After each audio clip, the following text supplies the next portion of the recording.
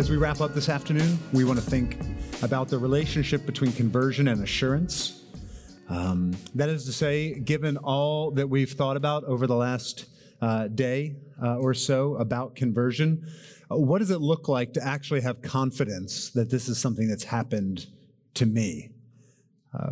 How can I have some reasonable basis on which to believe that I've been converted?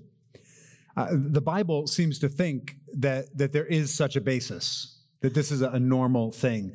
The Apostle John wrote in his first letter, 1 John 5:13, he says, he said he's writing his letter to you who believe in the name of the Son of God, that you might know that you have eternal life. Right? This is a biblical idea, that we should know, that we should have confidence that we have eternal life. So the question for us is, how do we get that confidence? Where do we get it? There's going to be a lot of overlap with the things we've already talked about, specifically even the role of the church and the family. But I just want to suggest three things for us to see with the time that I've got. First, let's just look briefly at a couple of bad places to look for assurance. Second, let's see the best place to look for assurance. And then finally, what we ought to look for in order to have assurance. So bad places, the best place, and then what we should be looking for. So first, bad places to look for assurance. So I'm not going to spend a lot of time on this. Again, we've already addressed some of these things, but the first bad place that I would suggest to look for your assurance is in your past profession of faith. All right, you know the drill. We encourage people to walk the aisle, to pray a prayer, to sign a card, and then we tell them, they are 100% absolutely a child of God, right? We get them down on the field, we put it up on the Jumbotron, right? And we also tell them, never question that fact, right? We inoculate them, as Michael said, to the gospel. The problem is with the Bible, because that's not what the Bible says, right? Matthew chapter 7, Jesus says that there will be people on the day of judgment who are quite confident that they belong to Jesus, but it turns out they don't. Matthew chapter 7, starting in verse 21, not everyone who says to me, Lord, Lord, will enter the kingdom of heaven, but the one who does the will of my Father who's in heaven. On that day, many will say to me, Lord, Lord, did we not prophesy in your name and cast out demons in your name and do many mighty works in your name? And then I'll declare to them, I never knew you. Depart from me, you workers of lawlessness. So the danger is that when we tell people to look back on a time when they trusted Jesus, when they said, Lord, Lord, we may very well be giving them false assurance. We may be telling them to ignore the very saving truth that they need to hear. So what we do in order to mitigate against that danger is we tell people, okay, well, here's the thing. It's not just your profession of faith. You have to make a sincere profession of faith, right? And so that, of course, leads to the question, well, how sincere do I need to be, right?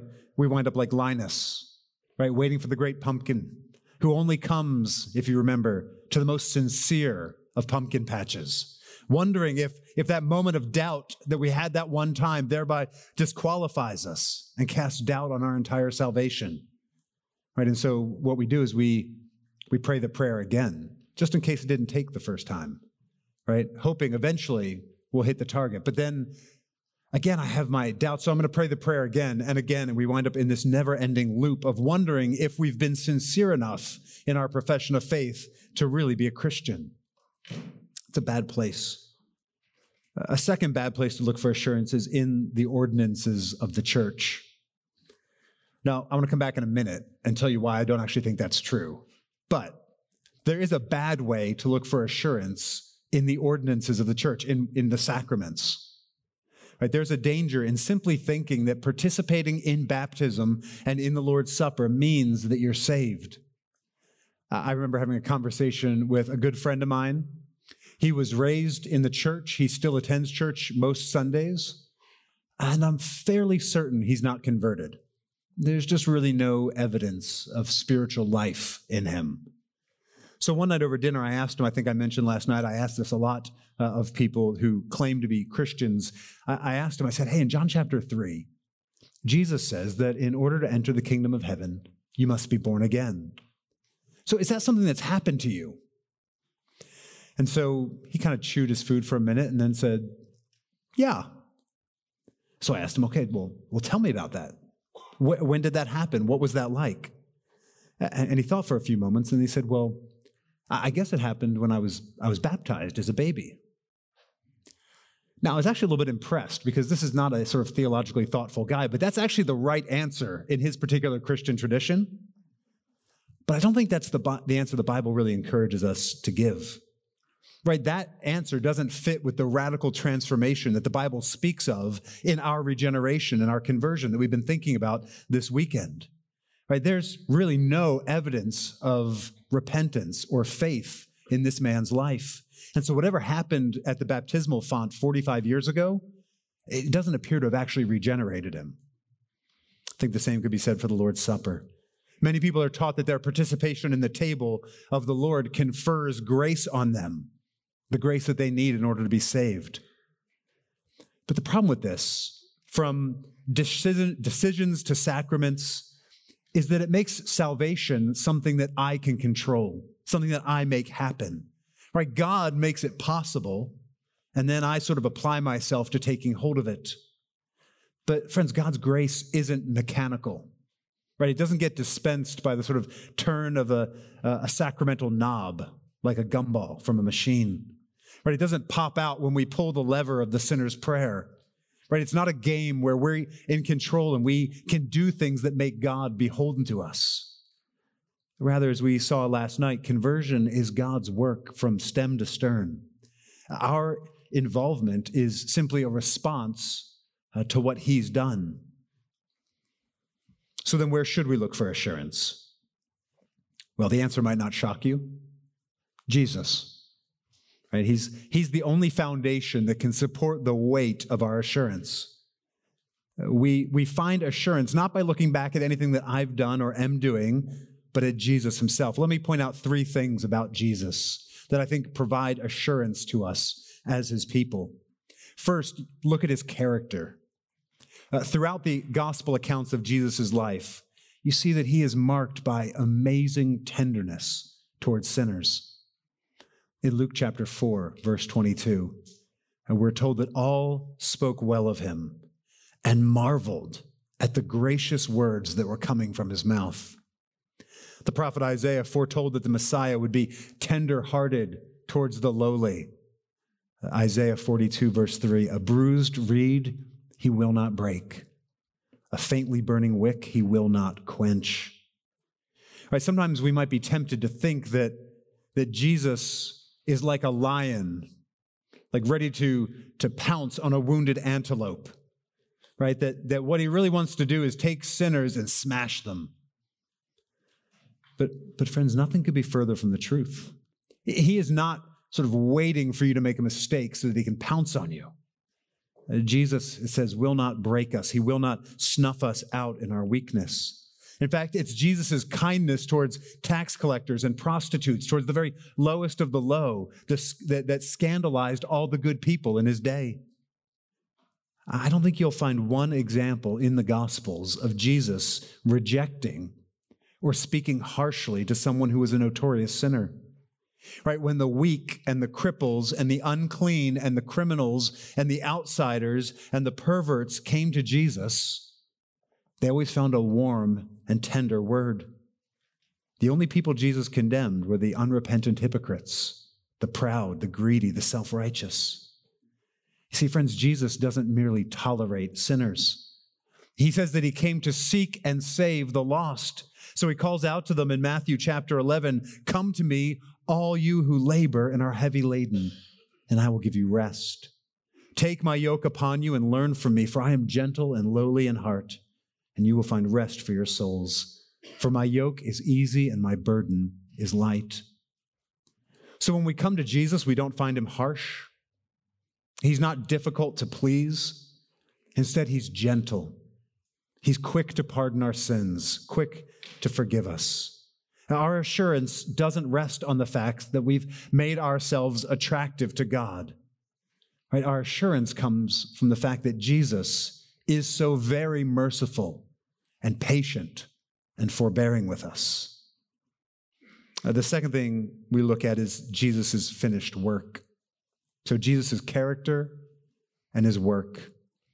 If I were Thomas, I would have a C for you. But his crucifixion, we could call it that.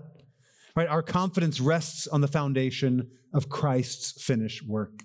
Right? We can never please God by even our best attempts at obedience. Right? According to the author of Hebrews, we can have assurance before God because Jesus died and rose again and is now seated in heaven. So Hebrews chapter 10, starting in verse 19. It says, "Therefore, brothers, since we have confidence to enter the holy places by the blood of Jesus, by the new and living way that he opened for us through the curtain, that is, through his flesh, and since we have a great priest over the house of God, let us draw near with a true heart in full assurance of faith." Brothers and sisters, when we come to Christ, he completely cleanses us from our sin. His perfect righteousness becomes ours when we're united to him. He took all of our wickedness on himself and gives us his holiness as a gift. Before, we could never approach God with confidence because of our sin. But now, the author of Hebrews says, we draw near in full assurance of faith, knowing that God accepts us and loves us. Not because of our goodness, but because of what Jesus has done for us. And then finally, the third thing about Christ is his promises.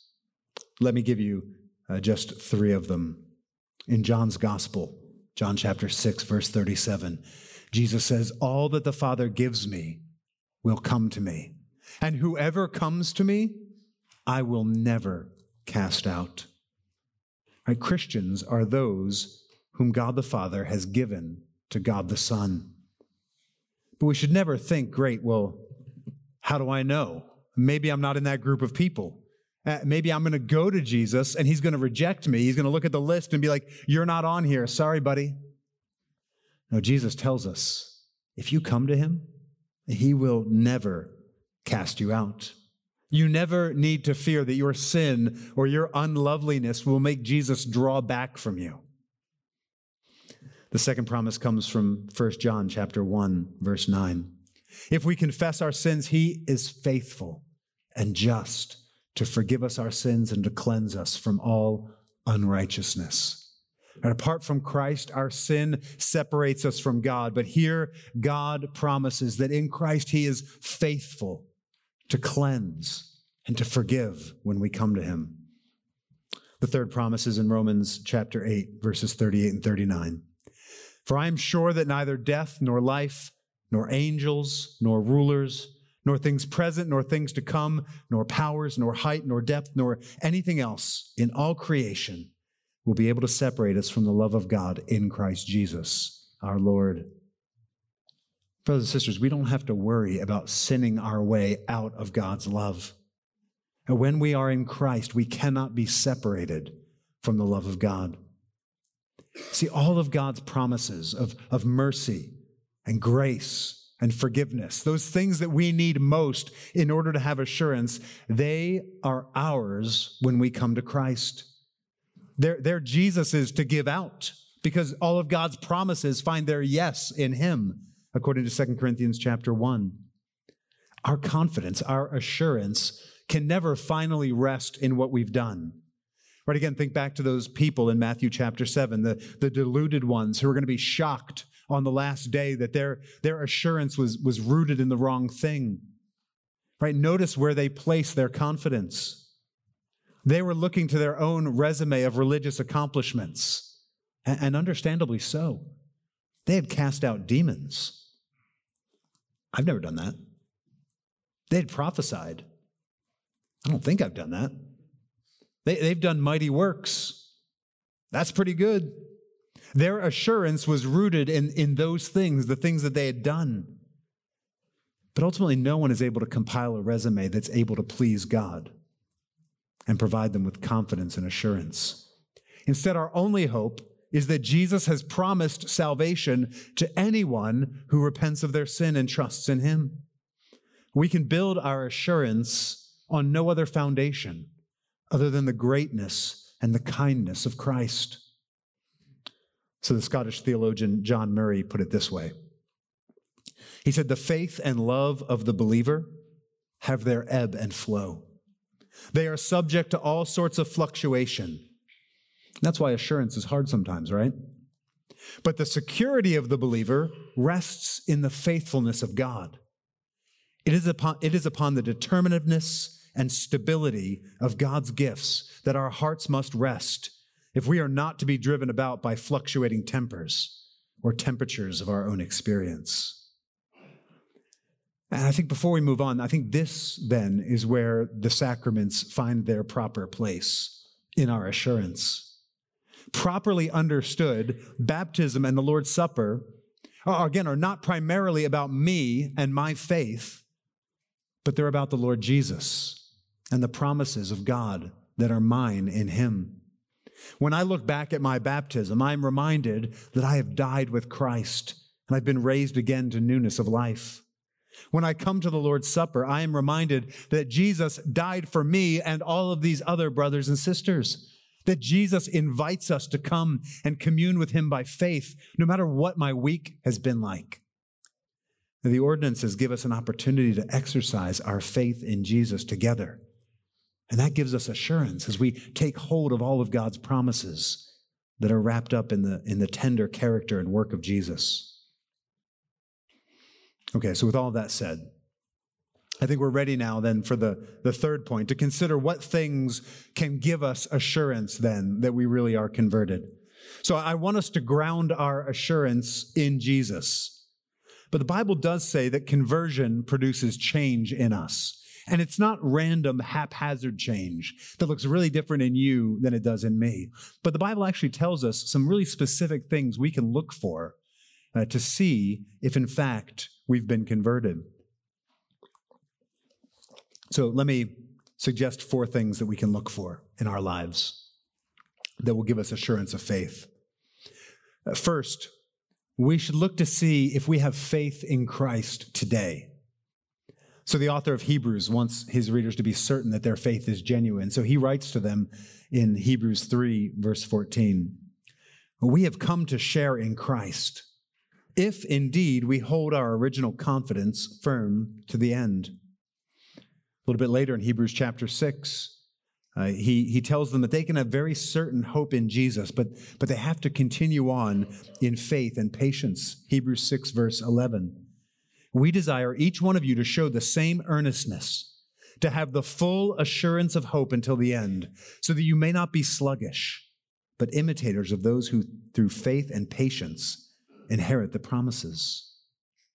Paul said something similar to the Colossians. He said they could have great confidence in their salvation if they continue in the faith, stable and steadfast, not shifting from the hope of the gospel. It's Colossians 1:23. As Todd helped us to see earlier today, a genuine Christian will persevere in the faith. When it comes to assurance, the important question is not, have I professed faith in Christ at some point in the past?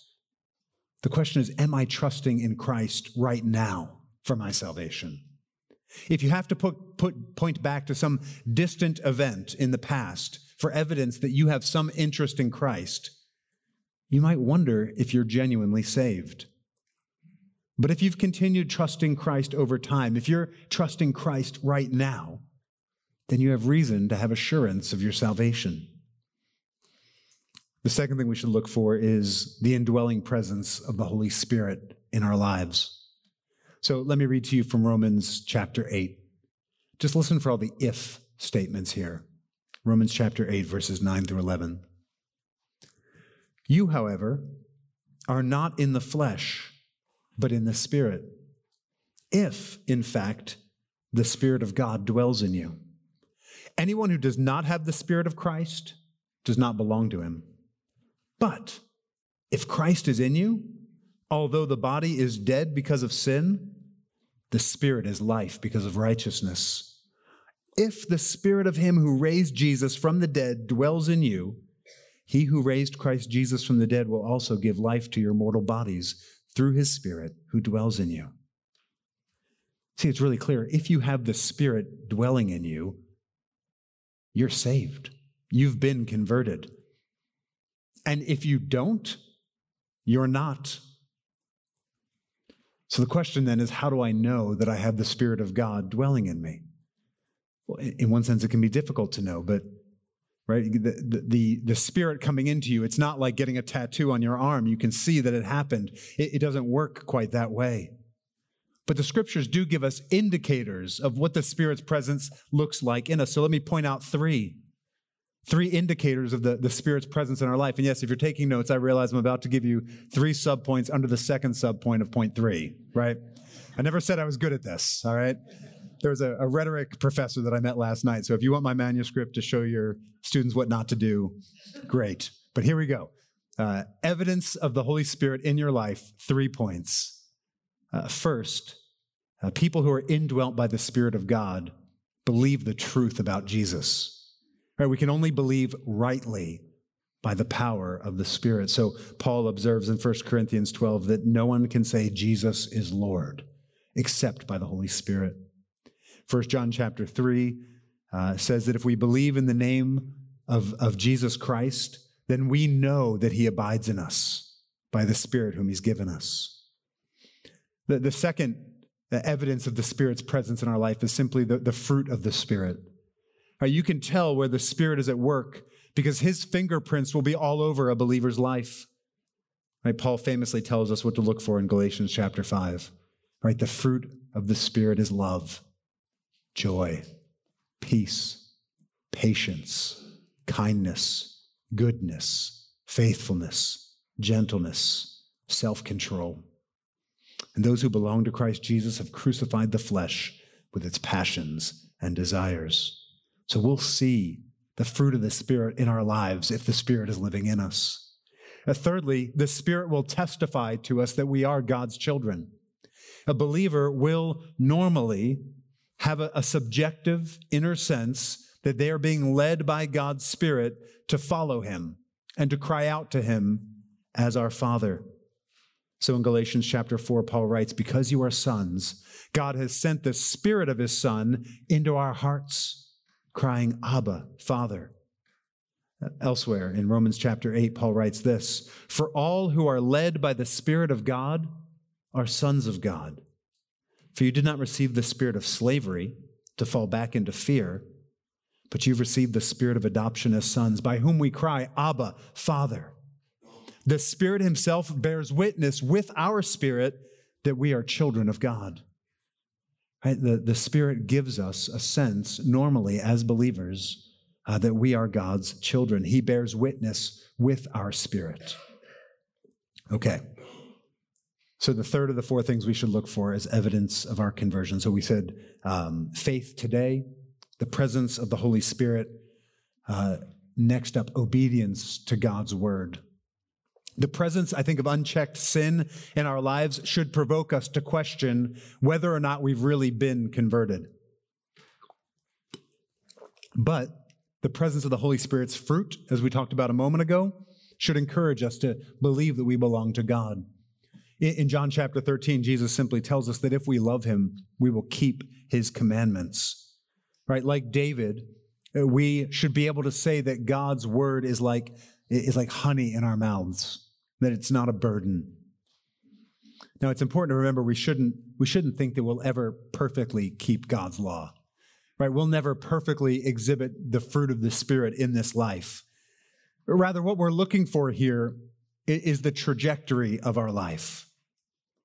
The question we want to ask is, with the people who know you well, the brothers and sisters that you've covenanted together with in the church, would they say that you're generally characterized by obedience to God's word? When God's word tells you something that you may not want to hear.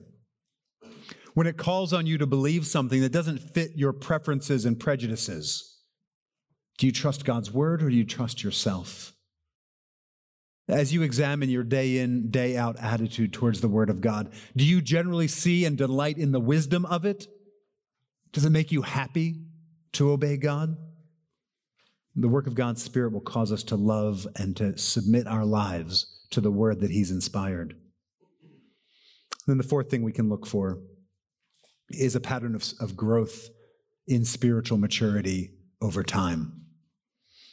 See, the genuineness of our faith is marked less by our current spiritual maturity and more by the overall pattern of our lives. Right? At any one moment, you might feel bogged down in sin. You might feel weary. You might be struggling to grow. And perhaps you've been losing your temper a lot lately. Or if you're honest, you've had a really, really lousy attitude at work. And you know it's wrong.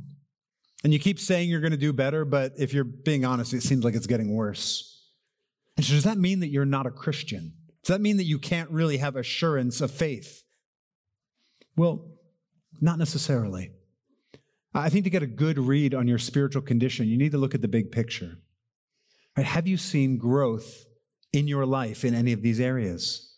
Right? Even if you're disappointed in yourself right now, can you see ways in which you've changed and matured maybe in the last 5 years? I once heard a very helpful illustration from my counseling professor at Westminster, David Powlison. He gave this really helpful illustration of the Christian life. He said the pattern of our life, the pattern of our growth is like a yo-yo, up and down, right? You know a yo-yo, down, up. It's true, isn't it? And it's a little depressing, right? One day, I feel like I have sin beat. The next day, I feel like I'm back at the beginning. But that's our life. We're like a yo-yo, up and down, up and down. But that's not it. There's more to the illustration. The pattern of our life, the pattern of our growth is like a yo-yo, but it's like a yo-yo in the hands of a man walking up a flight of steps. Right? If we stood at the base of these steps with a yo-yo, we walked up, right? The yo-yo's experience is up and down, up and down, up and down. But over time, it's reached a much higher level. Right? That's a much more encouraging image. In the day-to-day, we may be acutely aware of the yo-yo going up and down as we battle against sin. But we need to see the larger picture of the growth and the maturity that God is graciously working in us as he carries us up a flight of steps. Even our low points now are higher than our high points used to be. So you might still struggle with bursts of anger at your children, right? Up and down, up and down. But if you're a Christian, over time, you and your friends and your brothers and sisters in the church should be able to see that you're gradually becoming more loving, that your outbursts of anger are more rare, less violent, shorter in duration. You're quicker to seek repentance. You know, in my own life, I would say one of my great struggles with sin is being able to take criticism from my wife. Something about the nature of the relationship, you could come up to me and say, look, you are literally the worst conference speaker I've ever seen in my life. And I'd be like, oh, wow, thank you for that feedback. It wouldn't bother me at all. But if my wife suggests that I put a spoon in the dishwasher the wrong way, I'm like, what's wrong with you? And so over time, I have struggled against this sin, struggled with getting angry at her. I don't get angry at people, right? Yelling at her, right? It's something that I have struggled with. It feels like, oh, I make this progress. Oh, I have this insight. Oh, now I see at the root of it. Now I've grown. The yo-yo's up, only to see the yo-yo go back down. Only over the course, I would say, of 25 years of marriage. Only now recently do I feel like, oh, I can see growth, right? I can see the Holy Spirit producing self-control in me. I can see the idolatry that's sort of at the root of my anger and frustration more clearly now, right? At any one given moment where I'm acting like a total moron, you might look at me and be like, no way that guy's a Christian, right? But God in his grace is carrying me up that flight of steps. The people in my life around me, even my wife's able to say, yeah, you're not perfect. And yeah, sometimes you make a mistake, but I see God at work in your life. I see how you're growing. Right? We can put more flesh on this in the Q&A. But what we're trying to do is hold two things here in tension. On one hand, we want to avoid the kind of presumption that encourages unconverted people to have assurance of salvation. Right? That's spiritually disastrous because then they're never going to listen when they hear the gospel. They're going to think, I've had that, I've tried that, I've got that, I don't need that. On the other hand, we don't want to slip into what Luther called the theology of glory, where we look at ourselves And we look for the good things about us rather than looking to Jesus and what he's done for us. So we have to insist on both. We should expect to see the fruit of conversion in our lives. And when we see it, that ought to give us some confidence that the Spirit's at work. But in the end, our only comfort in life and death, we have to insist, our only comfort in life and death is that I'm not my own, but belong to my faithful Savior, Jesus Christ.